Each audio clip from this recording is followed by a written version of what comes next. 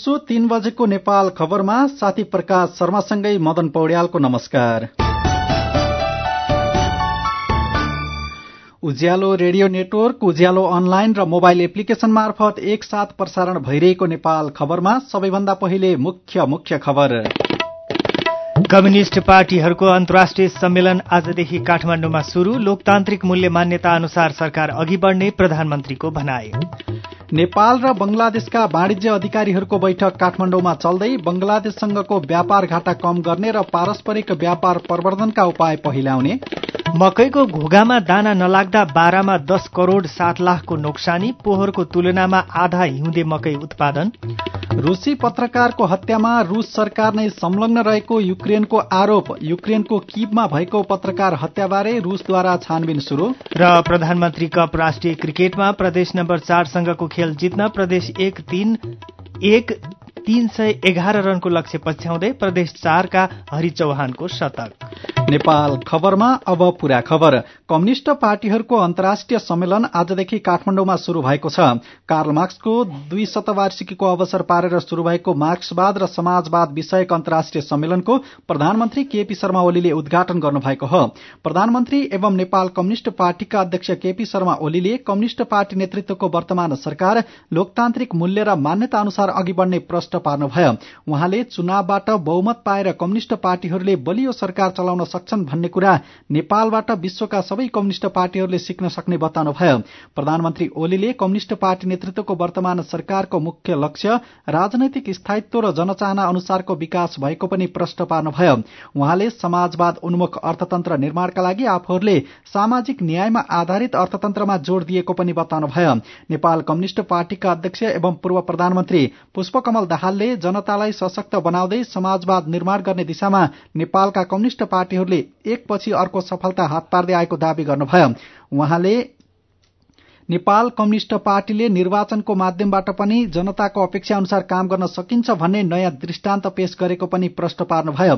2 दिनसम्म चल्ने सम्मेलनमा नेपाल सहित 11 देशका कम्युनिष्ट, श्रमिक तथा समाजवादी पार्टीहरूको सहभागिता छ।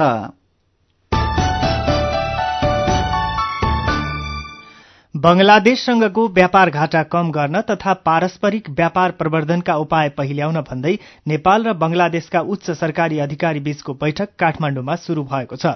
16 वर्ष अघि अवरूद्ध भएको नेपाली धागो निकासी फेरि शुरू गर्ने मुद्दालाई नेपाली पक्षले पहिलो प्राथमिकतामा राखेको छ। नेपाल बंगलादेश चौथो वाणिज्य सचिव स्तरीय यो बैठकमा 2 वर्ष अघि बंगलादेशको राजधानी ढाकामा भएको तेस्रो बैठकमा सहमति भएका विषयको कार्यान्वयन एवं प्रगतिबारे छलफल हुँदैछ। भोलिसम्म चल्ने बैठकमा विशेष गरी द्विपक्षीय व्यापार विस्तारका बाधक गैर भन्सार अवरोध तथा भन्सार अवरोध हटाउने, उच्च भन्सार दर घटाउने विषयमा छलफल हुने उद्योग वाणिज्य तथा आपूर्ति मन्त्रालयका प्रवक्ता रविशंकर सैजुले जानकारी दिनुभयो। नेपाली विद्यार्थीले झेल्नु परेको भिसा सम्बन्धी समस्या समाधान तथा नेपालका मालवाहक र यात्री बोकेका गाड़ीलाई बिना रोकटोक चटगाउँ र मंगोल बन्दरगाहसम्म जान दिनुपर्ने माग पनि नेपाली पक्षले बैठकमा गर्नेछ। बाराका किसानले लगाएको हिउँदे मकैको घोगामा दाना नलाग्दा 10 करोड़ 7 लाख रुपैयाँ बराबरको नोक्सानी भएको छ। जिल्ला कृषि विकास कार्यालय बाराका अनुसार कार्तिकमा लगाएको हिउँदे मकैमा शीतलहरका कारण परागसेचन हुन नसक्दा यस वर्ष 50% उत्पादनमा कमी आएको छ।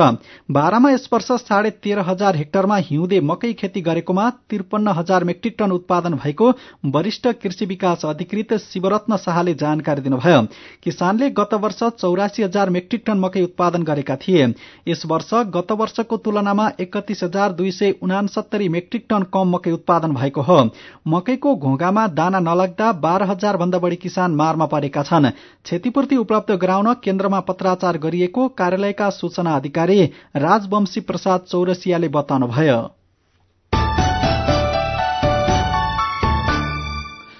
उज्यालो रेडियो नेटवर्कमा प्रसारण भइरहेको दिउँसो 3 बजेको नेपाल खबरमा बाँकी नै छन्। चितवनको शिवघाटमा रहेको एभरेस्ट कलर प्रालीमा आगलागी हुँदा 5.5 करोड़को नोक्सानी। कञ्चनपुरको महाकाली नगरपालिका वडा नम्बर 4 मा सड़क निर्माणमा अनियमितता। नेपाल खबर सुन्दै गर्नुहोला। बचतको सुरक्षा र आकर्षक ब्याज दर नेपाल बैंक नै विश्वासिलो गाउँ सहर। के सुविधा छन् त नेपाल बैंकमा? 10.5% सम्मको ब्याज दर सहित विभिन्न मुद्दती निक्षेप सेवा, युवा, महिला, ज्येष्ठ नागरिक, सन्तति र कर्मचारी बचत खाताहरू, औद्योगिक, व्यावसायिक, कृषि तथा व्यक्तिगत कर्जाहरू, शेयर भर्न, सी आस्था सुविधा, देश विदेशमा पैसा पठाउन र प्राप्त गर्न एनबीएल रेमिट, लकर सेवा, mobile banking, internet banking, e सेवा जस्ता धेरै आधुनिक, सुरक्षित र भरपर्दो ब्याङ्किङ सेवा सुविधा पनि छन् नि। ल है, अब हामी सबैजना अलमल नगरी नेपाल बैंकमै जाउँ। अत्याधुनिक सुविधाहरूको साथमा नेपाल बैंक लिमिटेड, नेपालको पहिलो बैंक। नेपाल बैंक नै विश्वासिलो गाउँ सहर। हेटौडा सिमेन्ट गुणस्तरमा उच्च, एक पटकको प्रयोग, पुस्तौं पुस्ता ढुक्क। हेटौडा सिमेन्ट उद्योगबाट उत्पादित उच्च गुणस्तरको ओपीसी शक्ति ब्रान्डको सिमेन्ट प्रयोग गरी ढुक्क हौं। सम्पर्क हेटौडा सिमेन्ट उद्योग लिमिटेड, हेटौडा। Phone number 057 412 595।